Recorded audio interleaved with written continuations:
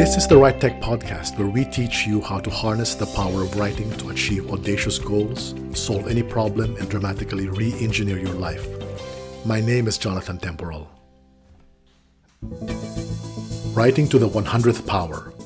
How and why I bought a house after being fired.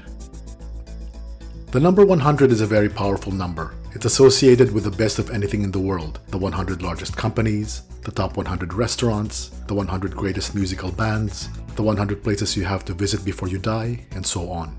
100 is a virtually limitless number one. It's a number bursting with power and potential. Anything multiplied by 100 becomes something immensely more powerful and significant. I would learn this at a critical point in my life several years ago. Back then, I accidentally stumbled upon just how potent the number 100 was when combined with the power of writing. The 12-month period from June 2015 to May 2016 was a time of great personal triumph as well as crushing defeat for me. When I first moved to Sydney after having lived elsewhere in Australia for 5 years, I set a big goal to again become an Australian lawyer. This was a gargantuan goal, considering that I had neither money nor resources at the time to accomplish it. Yet I was determined to achieve it. After doing the hard yards for 2 years, studying full-time and working part-time, I was sworn in as an Australian lawyer in August 2015. Then, amazingly, 2 months after, another big goal that I had listed down, to work in a Sydney law firm, was also accomplished. Within a month, however, of starting in the firm, I found myself in the most toxic working environment I had ever been in my professional life. After 3 months, I was all but ready to quit. But I stuck it out because I didn't want to be a quitter, and also because my beautiful partner was jobless at the time and was depending on me to earn our living. Fortunately, my dilemma was resolved for me when I was fired from the law firm after 4 months. I was scared and confused. I had taken out a personal loan of $40,000 a few weeks before I lost my job, because even as early as then, I knew that I would not last in my job. Now I had no job, no income, and no visible means of paying my loan. Still, the bills kept coming with a jobless partner. No alternative job prospects on my immediate horizon. I was completely clueless what to do next. This is when I wrote for 100 Days and Nights. After spending the next several days walking around in a daze and tossing and turning in bed at night, I decided I'd had enough. I followed my gut instinct to leap out of my comfort zone and do actions out of courage and not fear. I knew I needed guidance, but I didn't have anyone to ask. So I turned to the only thing I knew how to do and do well. I wrote. But instead of writing a goal to get the job quickly, I aimed higher, much higher. I made it a goal to buy a house within 100 days from the time I was fired. This was quite a laughable goal to write at the time. No bank would lend me money unless I was in a full-time job and had a strong record of savings. After I got fired, I had neither of these. While the goal was laughable, it was very significant for me precisely because buying a house required me to have both money and a job. It was virtually impossible to achieve it, and this is exactly why I wrote it down. I had already learned that writing can transform reality, and I had proven this in my life multiple times. I was going to prove it again, and it didn't matter that there was no visible means for me to achieve this goal.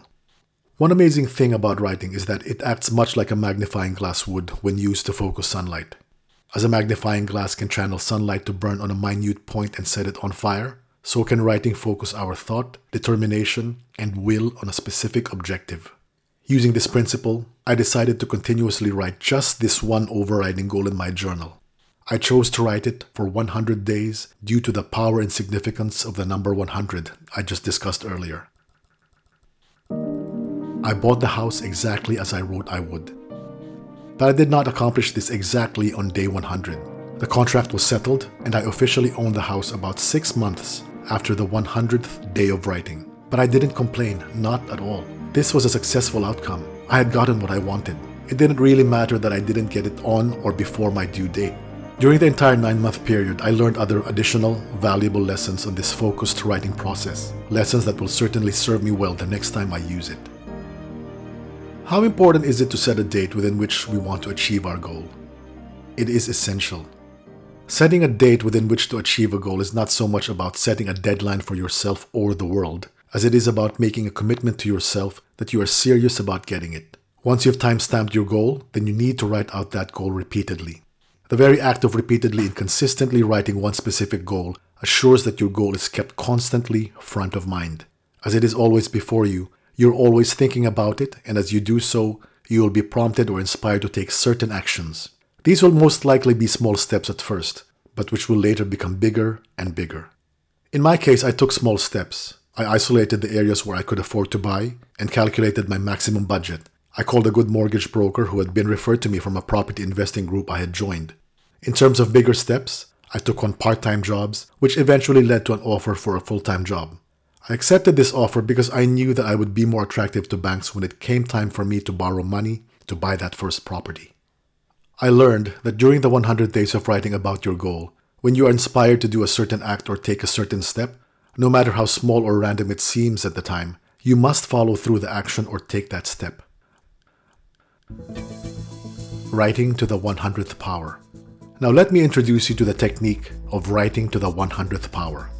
This technique will work just as well for a longer list of goals as it does with a single goal, but it will even be more powerful if you focus on a single important goal.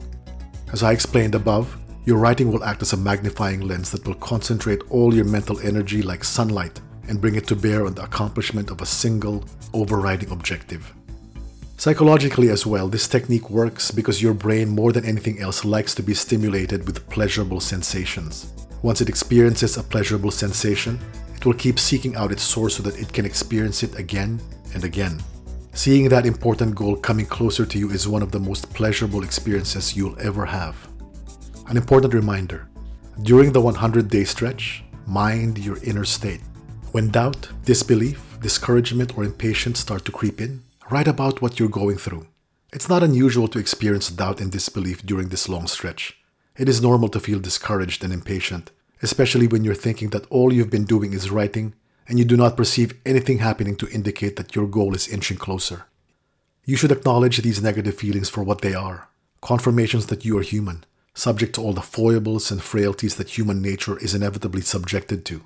So yes, it's okay to feel negative and down once in a while as you write your way closer to day one. What's not okay is to allow these feelings to shake your definite purpose in getting that goal or quash your faith that you will get it to such an extent that you stop writing. This will be detrimental to the achievement of your goal. Remember, just because nothing seems to be happening on the physical plane or you don't see anything developing does not mean that this is the case. Do not stop writing just because nothing seems to be happening with your goal. Minding your inner state is especially critical when you reach the last 10 days of writing. This is the crucial home stretch. Feeling a sincere, deep sense of gratitude and giving thanks that what you want will now surely come to pass, and writing this is one good way to spend the home stretch. After the 100th day, you must now take the last and most important step of all.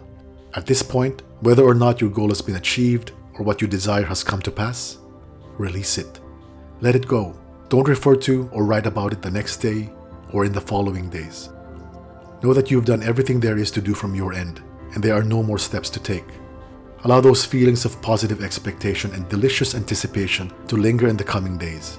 Be easy about this process, knowing that what you want is on its way to you. Try it now. Try the writing to the 100th power technique. I'm truly so excited at the amazing things that you will accomplish once you try this technique and really stick to it for 100 days. Please share with me your success stories. Email me at jonathan@writetech.co. Until next time, keep writing with deliberate intention.